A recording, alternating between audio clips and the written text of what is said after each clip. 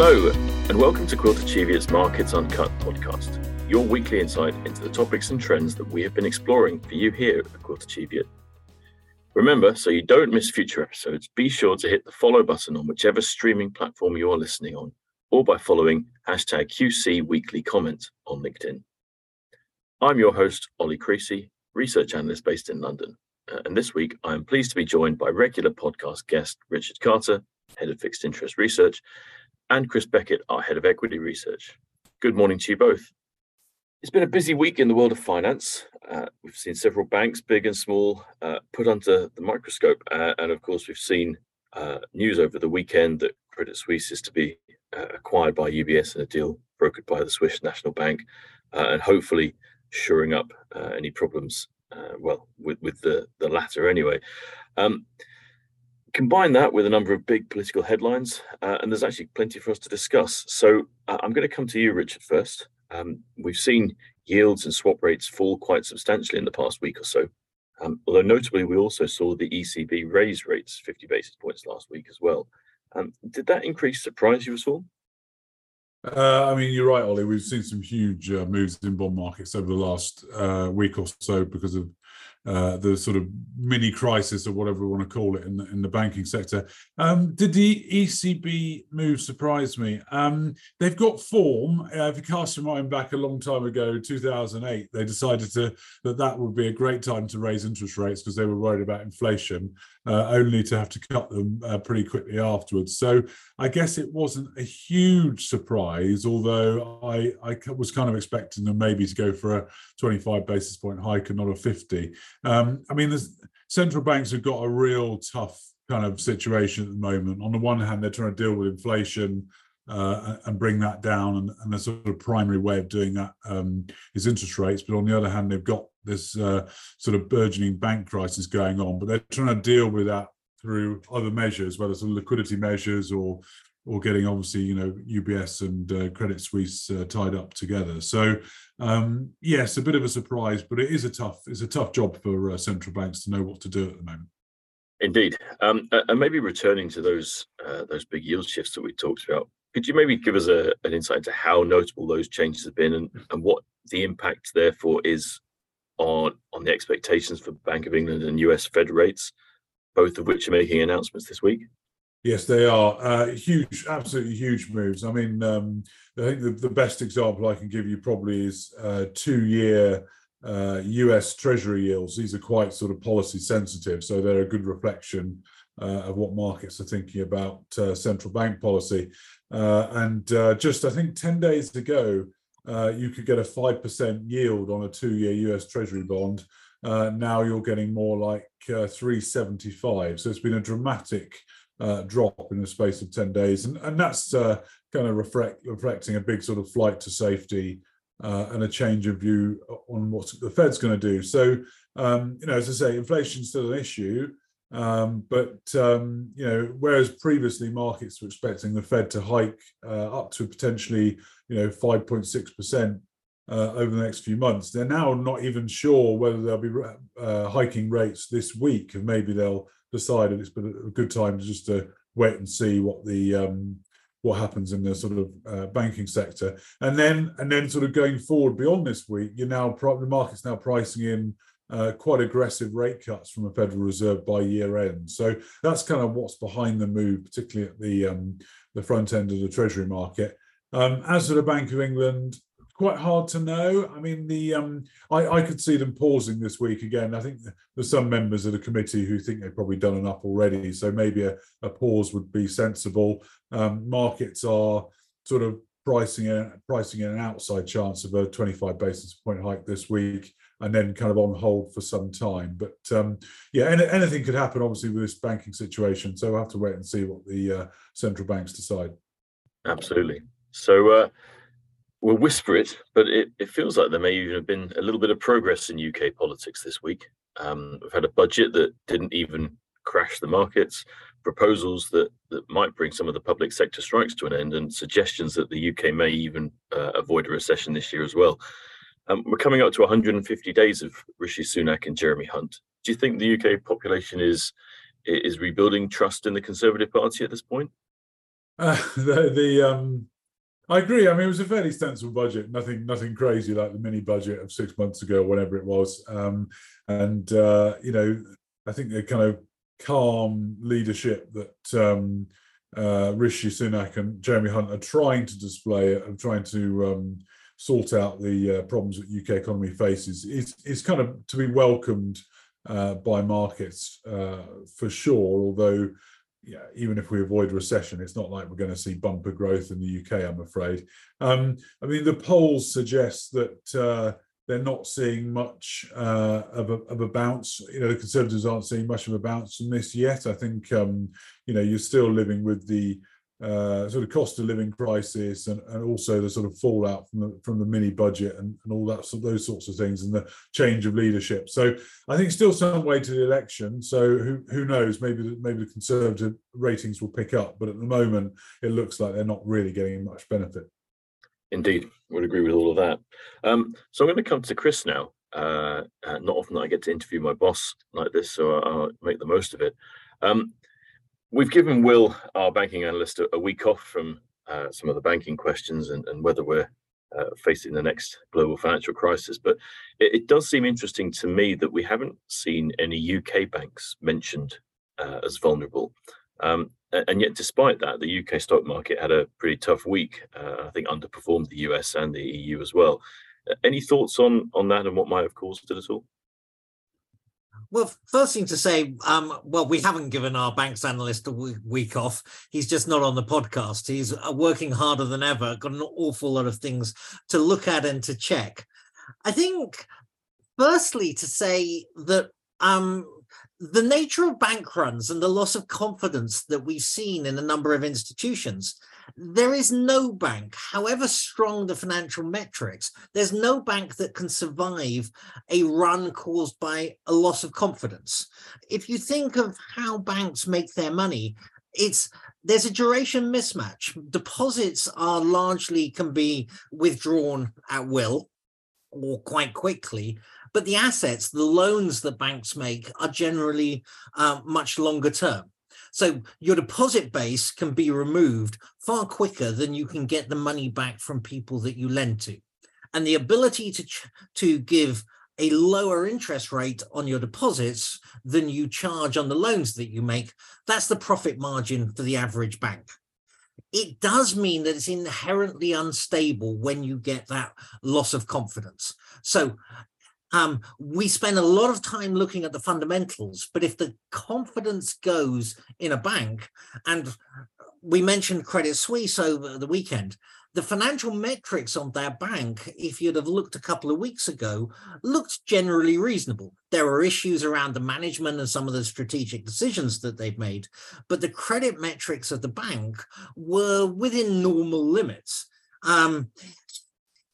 If you want some background watching on this, go back and watch It's a Wonderful Life or even Mary Poppins. Bank runs don't have to be based on economic reality. It's the confidence and the loss of confidence that matters. And right now, there's very little confidence in any bank in the world. Just look at the way the share prices are moving this morning. That sort of negative introduction aside, I think the UK banks are in a far better position than they were before the great financial crisis. They've got better, tighter regulation, harder capital requirements to meet, particularly than US regional banks that started this crisis. It's the relaxation in the requirements of those regional banks that have led to deposits leaving those banks to the larger, systemically important US banks that have tighter regulation. There's better risk management on the UK banks. I think one of the things that we learned the hard way of the banks that have failed in the US is quite how woeful some of their risk management was and the risks that they were taking. Valuations across the banking sector, and particularly the UK banks, are discounting an awful lot of bad news. So on fundamentals, they look good value at the moment, but no bank can survive a loss of confidence. And fortunately, so far, the spotlight hasn't landed particularly on any UK bank, and hopefully that can continue. Yeah, I think I'd agree with that. It's not often that we hear Mary Poppins referenced in the podcast, but it is a good point. And now here is a fairly big question for you, Chris. It's cards on the table time. Thinking about the events in the banking sector over the last couple of weeks, how seriously do you think, how severe will this go down in history if we wind forward a couple of years? Do you think we'll be looking back at this as a sort of volatility blip, or perhaps a moment where something more fundamental has changed? Hopefully, we will look at it as a blip. I think what we've had is a rotation back. Really, since last autumn, we've had cyclically exposed companies in industrial sectors and financial sectors, and the banks themselves doing better than other areas of the economy as expectations for interest rates increased. So the UK market was down over 5% last week. In fact, the US market, which is far more tech heavy, was up. The sort of companies that benefit from lower expectations for interest rate. So that's a bit of a reversal of what we've seen the last few months. And that's, I think that's healthy for markets, a bit of a reality check that portfolio managers and investors going pro-cyclical wasn't a one-way bet. Richard's already mentioned that financial stress that we're seeing, and the chances of that impacting the real economy. The central banks have got a very difficult job. They need to address inflation and tight labor markets to enable sustained growth in the economy, but they need to do that without crashing the financial system. So chances are we end up with higher persistent inflation for longer, because central banks can't do everything that they would normally want to do to reduce aggregate demand in the economy, reduce those inflation pressures in the present stress in the financial system. I think some of the specifics of what's happened, policymakers have moved pretty quickly. They've addressed the banks that are at risk of failing, either through the agreed takeover of Credit Suisse, guaranteeing deposits that we've seen in America. Essentially, the American government, through their banking deposit scheme, are insuring every deposit in a US bank, not just the ones below a capped level. People are still worried about their ability to withdraw deposits, so it's not engendered a complete recovery in confidence, but it's done quite a lot to do that. If it can be constrained, or if it can be contained, I think we will look back in a year or two and see it as a blip. But it is a reminder that the regulation of the financial system post-financial crisis really does matter. And it's not something that should be relaxed without very careful thought. Banking system, the financial system, is systemically important to our economies. It isn't a normal industry, and it should have very tight constraints so that this thing doesn't happen and that you can maintain confidence. Thanks, Chris. So maybe I'll just bring it back to what many would consider a more normal industry. I know that when you're not appearing on podcasts or managing a team of analysts like myself, you cover a number of retail companies. So I thought I'd maybe ask your views on the John Lewis results this week, which looked pretty challenging, to be fair. Is this a company-specific issue, do you think? Is there some read across for any of the publicly traded retail companies out there? I think if you think about large retailers in the UK, and particularly large food retailers, that is the most important part of John Lewis's profits, the Waitrose business. Those companies, big food retailers, don't have the best reputation, but they are incredibly difficult businesses to run successfully. They are if you think of the typical food retailer, it's a very high volume, low margin business. So very small changes in what you do in your cost base, your buying terms, the amount you pay in rent have a big impact on your profitability. John Lewis have been on the wrong side of that. Their costs have been going up. Their sales have been constrained. Their profits have been coming down. If you think about it in terms of where you would prefer to invest, the typical food retailer in a good year will generate about a 4% operating margin after its rent. A good supplier, and you think about Unilever or Reckitt Benckiser, in a good year will be getting up to high teens, 20% operating margins. So a big multiple of the margin of a food retailer. And where you get into low margin businesses, scale does matter. And if you compare Waitrose to Tesco, Tesco dwarfs Waitrose in terms of buying power. And that gives them the scale to operate that bit more efficiently, be that much more competitive, and avoid that negative operating leverage that John Lewis have suffered from. So John Lewis have, if you look at the problems that they've had, there's a cost of living crisis in the country we've spoken about often. There's more competition at the higher end of food retail industry. Marks and Spencer's are operating far better than they have in the past. It's not been as easy for John Lewis. The other side of John Lewis's business is department stores. And it's a retail format you wouldn't reinvent if it didn't exist. A number of department store chains have ceased to exist. You think of what happens to Debenhams, etc. So a lot of capacity has come out of that market. Working out how many department stores, what level of service you need to offer to have a growing, profitable business is something that John Lewis have been struggling with. And I don't think they've got a final answer yet. They know they need to cut costs, but they can't be seen as a value operator. The way they position themselves, they are selling a better quality product and a better level of service than their competitors to people who are prepared to pay for it.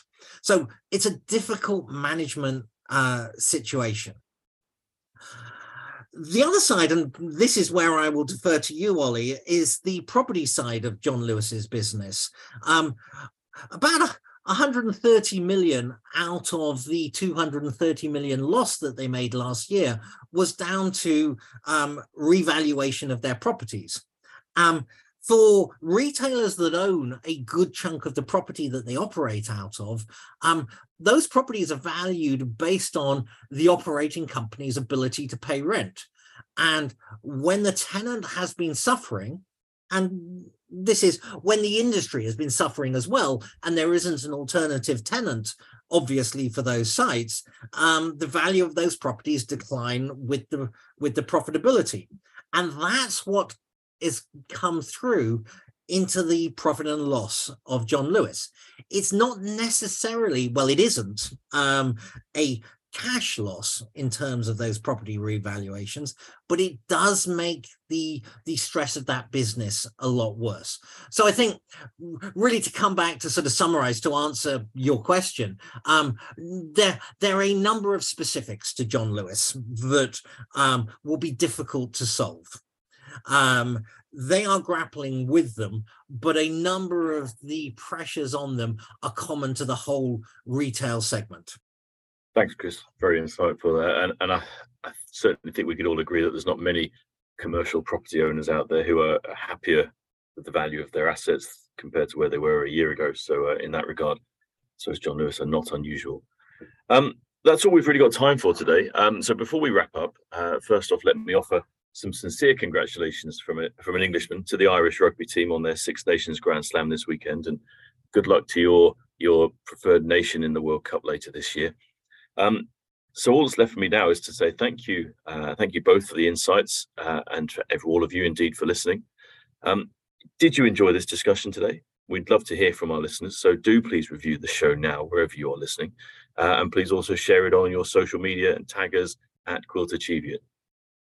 To make sure you don't miss a future episode, tap that subscribe button, and we will be back next Tuesday. In the meantime, head over to our website, www.quiltachieveit.com, where you can read the accompanying market overview, as well as subscribe to our weekly comment newsletter. You can also stay up to date with our thoughts on market news, industry insights, and our upcoming events and webinars on that website, or again on those social media pages. Finally, do you have any questions you'd like to ask one of our experts in our next podcast? We love to hear from our listeners and be challenged by them, so simply ask them via the weekly comment pages on our website. That's it for today. So thank you again to Richard and Chris for your time today, and to all of you for listening. See you next time.